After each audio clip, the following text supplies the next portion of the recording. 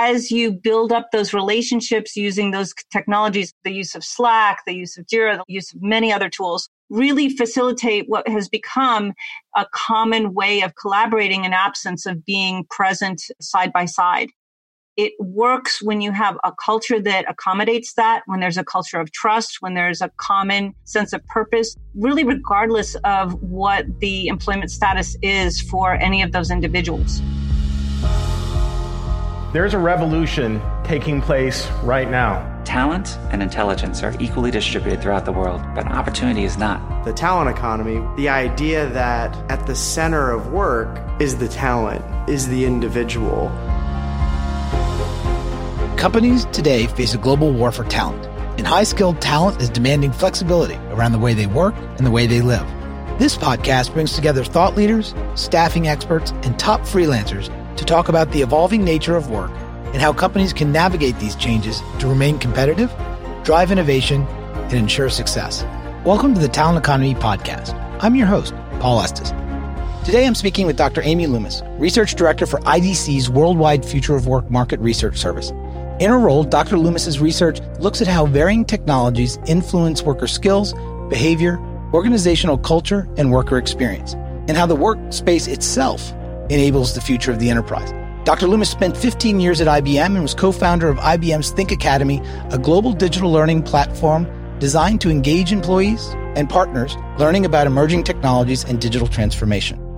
Hi, I'm Amy Loomis. I'm Worldwide Research Director for the Future of Work at IDC. I've been covering future of work for about a year and a half there now. My primary focus at the moment, as one might imagine, is on what's happening with remote work and the return to the office, or as I like to say, the reimagined office. So those are two areas that I focus on. But I'm also bringing to bear what this has to do with education, because you can't separate work from education. And everybody is not only concerned about how to work remotely, but how to work with their kids in the background and helping their kids to learn remotely. So really that is a bit of my background, the scope between the future of education and the future of work. Well, I'm really excited to talk to you about all of those topics. But before we get into those, I want to talk a little bit about your background. You spent a lot of time at IBM and you were selected to lead their first MOOC, massively open online course. And this is before the pandemic and before, online learning was at the top of everybody's mind. And the course was called Think Academy. At a large corporation back then, what was driving this idea of massive online learning?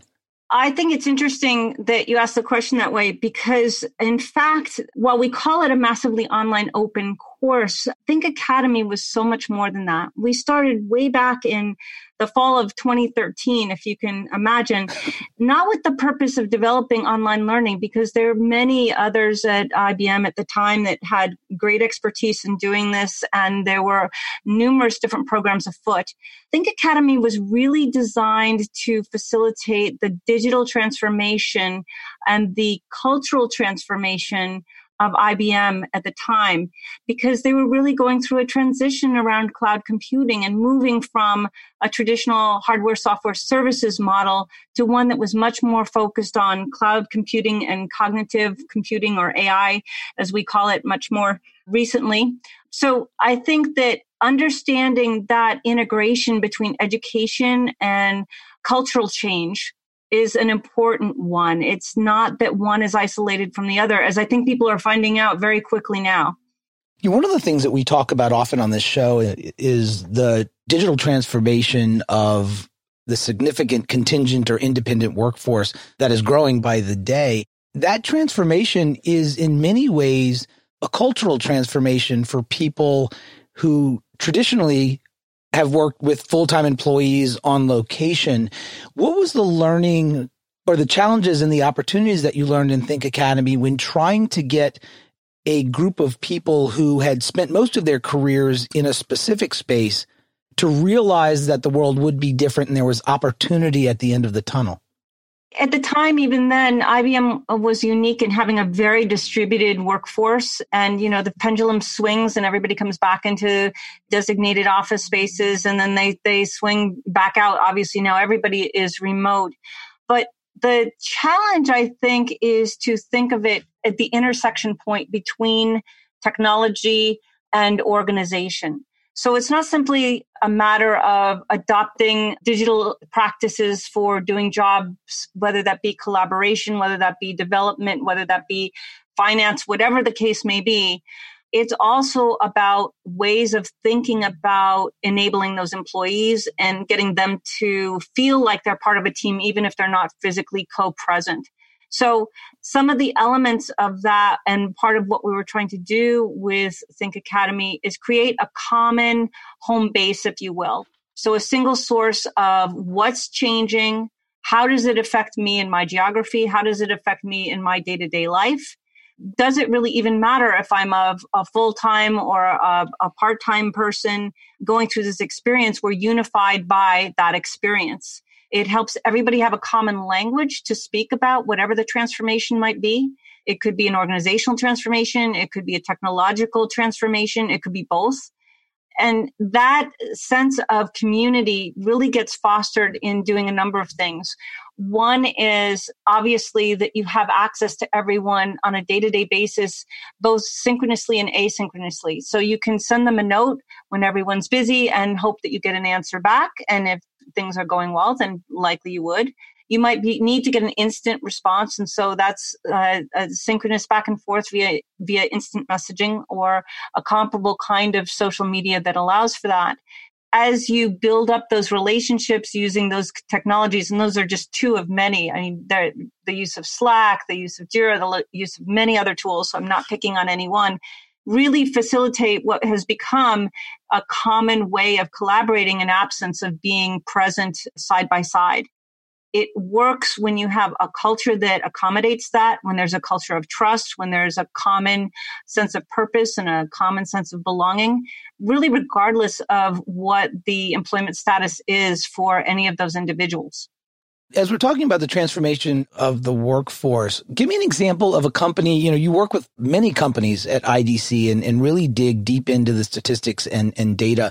Give me an example of a company that you've encountered in your research who's really doing a great job of digital transformation, especially maybe even in the pandemic. Well, it's interesting. I'm going to refer actually to an Inc. article, and forgive me that it's not an internal client, but I think it's important because people can actually look at the article and see some of the specifics. And this was profiling Siemens. What I liked about what they are doing is to, instead of hunker down and track every keystroke or every action or every task that employees are doing, they're shifting to a much more trust-based, outcomes-driven approach to doing transformation. So that shifts the emphasis on the outcomes from tracking and all of the tasks and the specific things that people are doing from 1 minute to the next, 1 hour to the next. Where are you and what are you doing? Kind of a thought process. And then the other is that they are empowering employees to make their own decisions. And this is very comparable to the ethos of doing agile development, of putting people before processes, of looking at, having running code rather than documenting every little last bit. It's a mindset. And I think it's a mindset that lends itself very well to doing digital transformation, because part of what happens there, as the example that I'm giving for the question, is a way of enabling the employees to have a sense of self-efficacy, to have a sense of autonomy, a sense of agency in the work that they're doing, and yet still holding them accountable for the outcomes of that work. So it's not that you're not holding people accountable and saying, oh, we're in a pandemic, it's difficult, just do the best you can. Quite the opposite. It's saying we need now more than ever to stay afloat, to be productive, to work as one towards this common goal. We trust that you know how to do your job and do it well. We trust that you're aware of these outcomes. We're going to remind you of them, but we're not going to micromanage your day-to-day work. So that's one example of one company.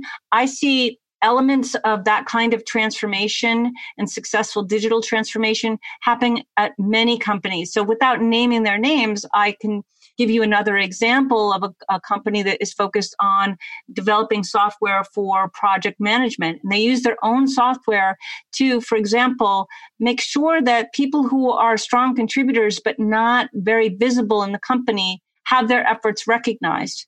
Because if you didn't have the capacity to track the outcomes and the contributions that they offered, you might miss that. And I've spoken to them about how they've been able to promote people who would have been invisible to more senior leaders had it not been that they had the capacity to see that work.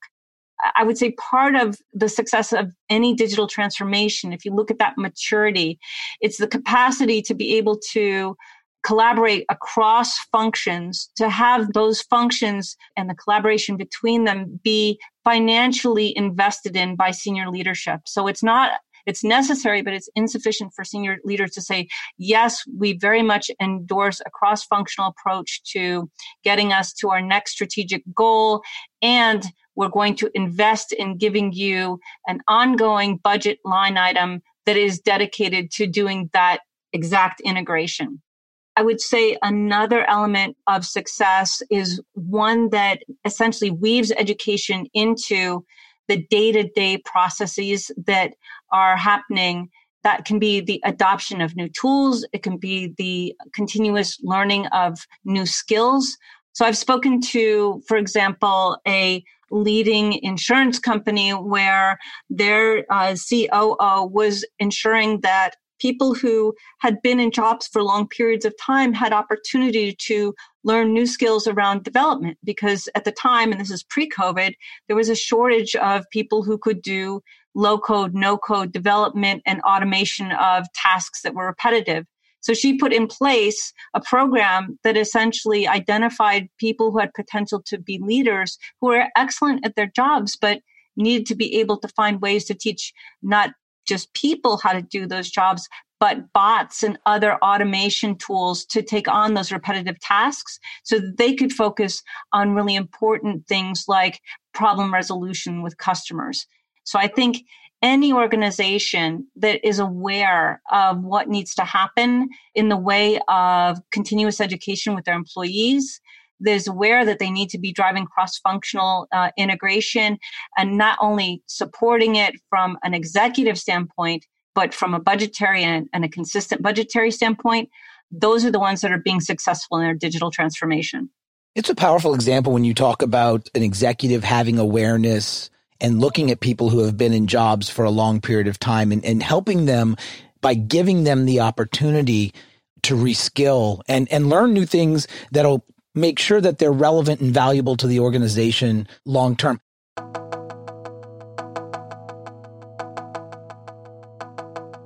I want to talk about education. Prior to COVID, in a corporate setting, you'd go to a conference or you may attend an in-person class. And right now, all of our experiences are screen-based. And you hear a lot about Zoom fatigue, but I think it's just computer fatigue in many ways. How do you think, or examples that you may have heard of, where companies are trying to figure out how to keep people engaged in learning while also doing their job sitting in front of a computer? I think that's a really interesting question because it's evolved. When everybody first went to remote work, the big challenge was, how do I get comfortable being in front of a camera? How do I get comfortable accessing all the functions and features of collaborating so that I can continuously get access to the people that I need to learn, as well as the more traditional canned learning modules, if you will. And I say that because I think there is a movement afoot by necessity of going from a content-based mentality of how we learn in a digital fashion to being a context-based approach to learning. And this matters because if you're in a setting where you're in a classroom and you're sitting with other people, there's all of these ways in which you learn that are not part of the curriculum. You you find out the person next to you had a similar experience and they share their, for instance. You find out that you are good at explaining certain things or maybe not good at explaining certain things. There's a degree of social self-awareness in the process. If you're sitting in front of a screen and you're just absorbing video after video or reading white paper after white paper or taking a quiz after quiz, it's absolutely exhausting. And the research indicates that it's also not particularly effective. If you know about the Ebbinghaus forgetting curve, it really takes at least 3 instances of engagement and re-engagement that are spaced apart for someone to actually remember what it is that they saw. So the question is, can I do it? And then the second question is, does it have an effect? And the traditional ways of doing this digitally don't particularly have a good effect. So your question was, how do you mitigate between the need to have continuous learning and the overload of screen time that is just a matter of doing one's day job? And I would say pragmatically, there are a number of things that you can do. One, ensure that your day job does involve continuous learning, that it's not a isolation of learning from doing your work, that those two should be commensurate with one another, should be complementary to one another. So that's an important distinction. The second is that there is a pendulum swing to have less camera time so that people can essentially let their guard down. They can have a degree of informality in their engagement with the material that is much less stressful. It allows people to start to have some quiet downtime to think. And so you build in, on the one hand, the learning into the work experience. So it's not a +1, it's as part of a whole. You then find ways to make sure that you've isolated that learning elements in ways that don't overtax the person. It's very hard to learn when you've got instant messaging popping up, you've got appointment reminders popping up, you've got bells that say that you've just gotten a message or an email that's come in, or there's 15 minutes to your next appointment. That's not conducive to good learning. So part of it is the practice of how you do it. Part of it is how your organization looks at the work and the learning experiences as part of a integrated whole. And I think part of it is going from being oriented towards, I read the white paper, I took the quiz, I watched the video. That again is documenting action. It's not looking at outcomes. So we talked before about being outcome centric in the way that you manage teams to help them to be more able to focus on digital transformation and perform digital transformation. The same is true for learning and remote learning in particular. You need to be focused on the outcomes. What is it that this person can do following their educational experience that they couldn't do before? And that's why learning in the flow of work using applications like, WalkMe or WhatFix that essentially build that learning into the use of the tools themselves, into the experience itself, that makes it a lot easier to absorb what it is that you're trying to learn. So it's both a technology and a mindset and a pedagogical approach. When you were talking, it really resonated with me because one of the struggles I had when I was working in big tech was I wasn't able to find time to learn. I wasn't able to find downtime because I would show up to work at 7 and there would be meetings all day long. And then you'd have to take your assessments and, all of that sort of stuff. And when I left that environment, I found that there was great power in being able to shut down the computer and go for a walk and listen to something, or take some time and really, like you said, go back to a topic and then leave space in between. So I think that's great advice. One of the things I've noticed from former colleagues and my inbox is filled with this is a radical change when we talk about the type of employee empowerment and digital transformation for managers, right? Traditionally in hierarchical organizations, the manager's job was to supervise, right? I mean, there's a term called supervisor. And so managers are now having to rethink their job. And in some ways that makes them feel less safe, because now what is my job as a supervisor in an organization that is digitally transforming, where employees want more empowerment? How do you think or advise a manager that used to have the job of, running a bunch of meetings and checking people's work. And that's starting to evolve, and it's scary to some. It's very scary. And we have gotten so many inquiries around this very topic. I think it's one of the unexpected and unintended consequences of the shift to remote. Because traditionally, managers would walk around the office. They could see who was in and out. They could see who was busy or not. They had that sense of an important role to play in monitoring and engaging spontaneously.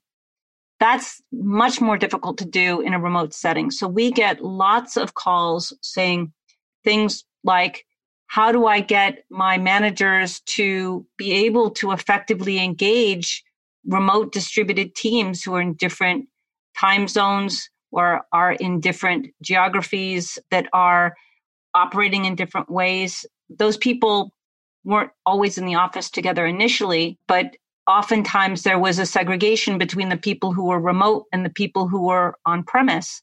Now with everybody off premise, the people that were used to being in the office together, they have a culture, but the manager's role is less clear. So there are a couple of things that seem to be happening.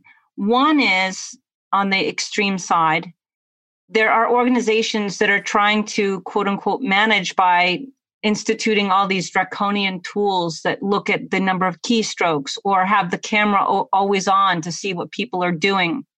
Those don't work. For the same reason that I mentioned before, you're not measuring the outcome, you're measuring the process and the tasks at hand. We think that there's a real opportunity now for there to be much more empathetic management. And what I mean by that is not sympathy, not I'm so sorry that you're having a hard time because your relative is sick, or I'm so sorry that it's difficult because you've got 3 kids at home and they all need to be homeschooled. It's not sympathy for the other person. It's empathy. It's understanding what it is like to be in the position of the person that you are managing and getting a better recognition of how your actions are directly affecting them. So for example, if you're a manager and it's 4:00 on Friday and you clear out your inbox and delegate all the things you need to do for your team and you close up shop at 5, those people are trying to close up shop at 5 and all of a sudden their inbox is filled with a whole bunch of things to do. The implication is by Monday. So you've just eaten into that person's weekend. That doesn't work very well over time. It starts to burn out teams and so forth. So what do? We've been advising organizations to build in training for their managers, not just their employees, on how to work effectively to have the same kind of leadership and camaraderie and engagement with their teams that they would if they were in person, using different techniques, of course, but such that it has an effect of everyone feeling like we're all driving to the same outcome, not like my manager is riding my butt. So I think that is a difficult conversation to have because so much of the HR focus has been on employee engagement or leadership development, but not management development. And there are a lot of interesting VR tools now that are in play that allow managers to get a sense of what it's like to be, for example, the only female in a room of very tall executives when you're short, or get a sense of being the only person of color in a room full of white people, or getting a sense of what it's like to be in a situation where you're being told that you're being let go. That's a hard row to hoe if you don't have practice doing those things. Think about how difficult it is to offboard someone when you're not looking at them face to face, except through a screen. That's a very difficult conversation, and managers aren't particularly well prepared to do mediated management. So I think that's a real area for opportunity. And we see it come through in the difference between someone calling up and saying, hey, IDC, how do I make my teams collaborate, as opposed to how do I help my teams to collaborate? Those are two very different sentences, even though they sound very similar.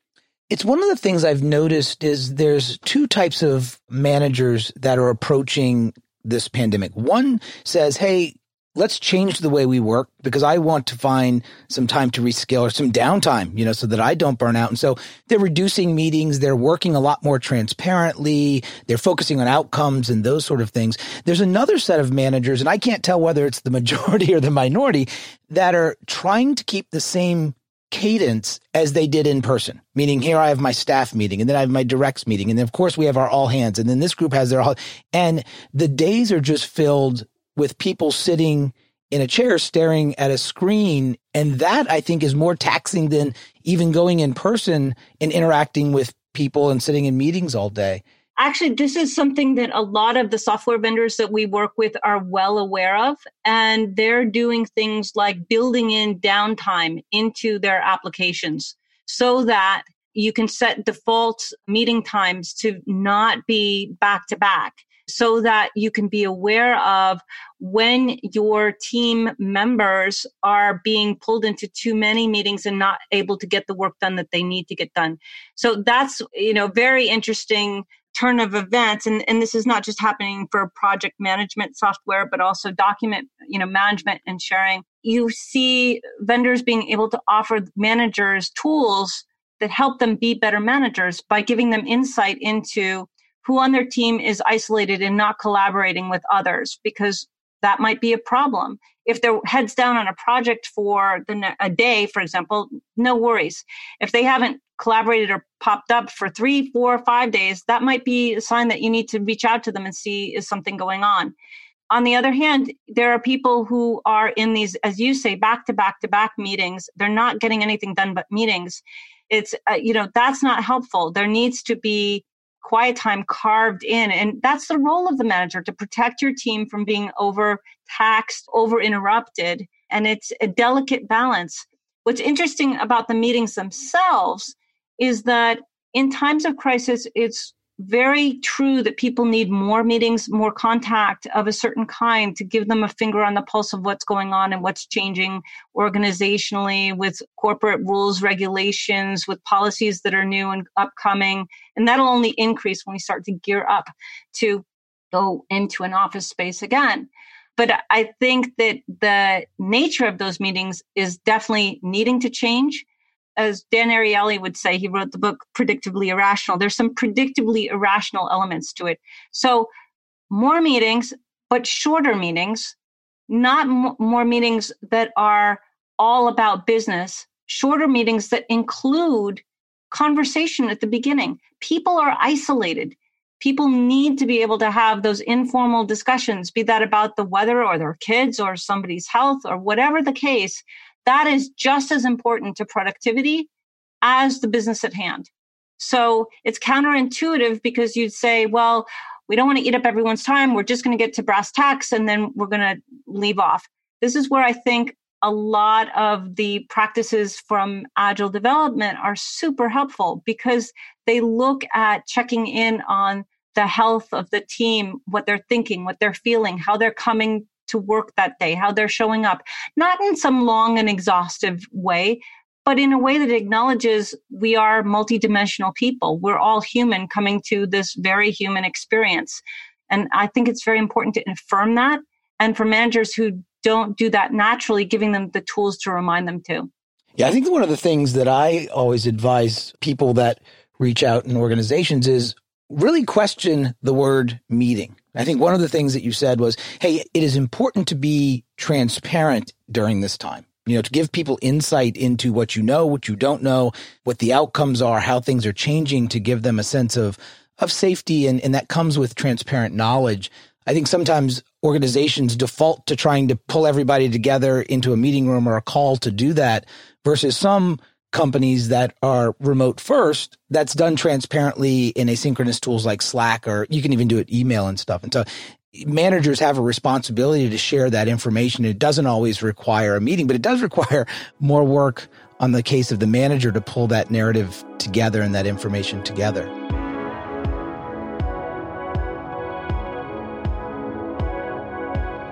I'd be remiss in my responsibility, because you are an analyst at IDC, to not ask you, what are some statistics you are seeing as people gear up to try to figure out, what does 2021, 2022 look like? I think that is always a challenge to predict the future, but that is what IDC is here to do. To give you a feel of some of the research data that we've gotten back. So pre-COVID, only about 20% of organizations had at-home workers, but over half the organizations that we've surveyed expect to have their employees working from home at the end of 2020. That said, 40% indicated that they currently don't have any plans for employees who are working from home to return to their facilities. So it's a real split here as to what it's going to look like starting in 2021.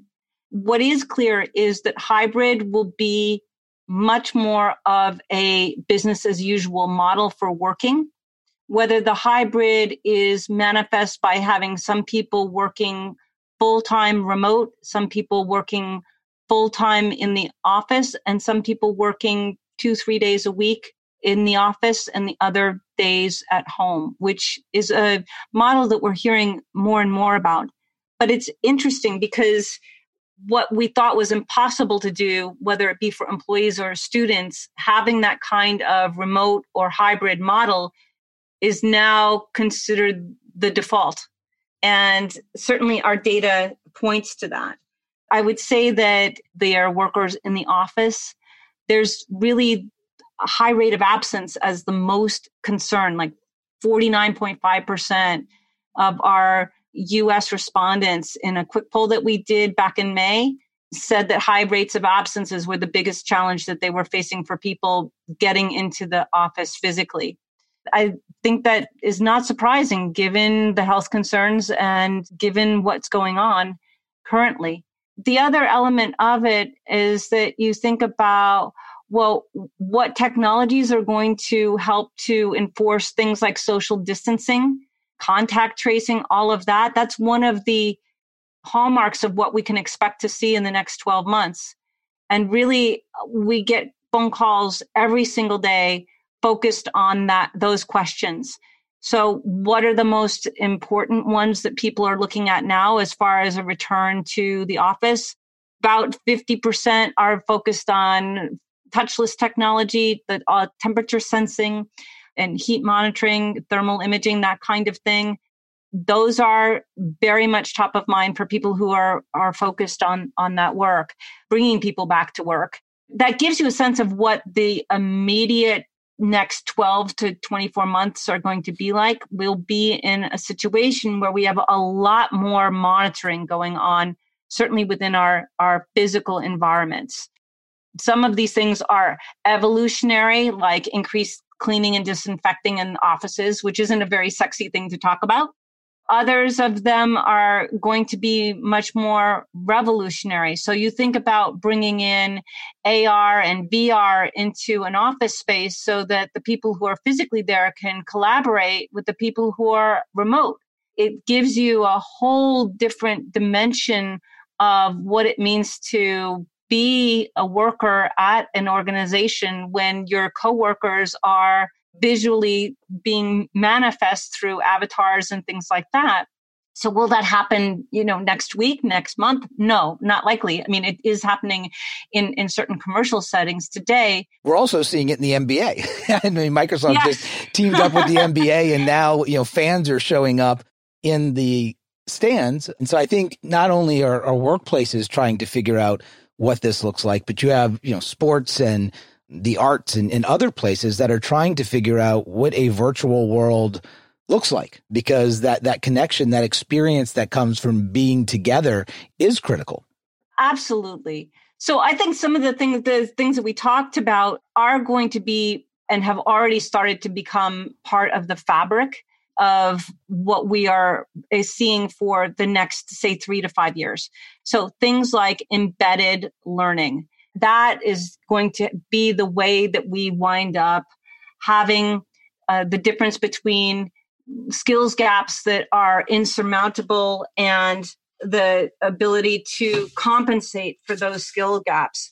So, for example, I mean, right now there are quite a few consequences to not having the right people on board with the right skills to be able to get the work, especially when there isn't budget to to hire people, right? I mean, that's a big deal. So what do you do when you can't hire them? You have to start using tools like virtual reality, using tools like embedded learning to be able to upskill and cross-skill your teams that you have currently. And that, I think that is a practice that we're beginning to see was there and is being accelerated. So that's an important shift in at least the degree to which these things are being adopted at a broad scale. I think we're starting to see a lot of leaders invest in things that were sort of nice to haves or things that, hey, I'll get to one day, are now in the forefront. Thank you so much for sharing your insights and your experience of what you're seeing at IDC. If somebody wants to get in touch with you or learn more about the work that you're doing, what's the best way to follow it? Oh, that would be great. Email, you can reach me at aloomis@idc.com, and I'd be happy to answer questions. I'm also on LinkedIn, so you can reach me through LinkedIn as well. Sounds great. Well, we'll put all that information, of course, in the show notes. And thanks so much for sharing what you're seeing in the market. And I think the advice that you provided was very specific, so I hope it's helpful to those trying to navigate digital transformation during a pandemic. Absolutely. I'm your host, Paul Estes. Thank you for listening to the Talent Economy Podcast. Learn more about the future of work and the transformation of the staffing industry from those leading the conversation at staffing.com, where you can hear from experts, sign up for our weekly newsletter, and get access to the best industry research on the future of staffing. If you've enjoyed the conversation, we'd appreciate you rating us on iTunes or wherever you get your podcasts. Or just tell a friend about the show. Be sure to tune in next week for another episode of The Talent Economy.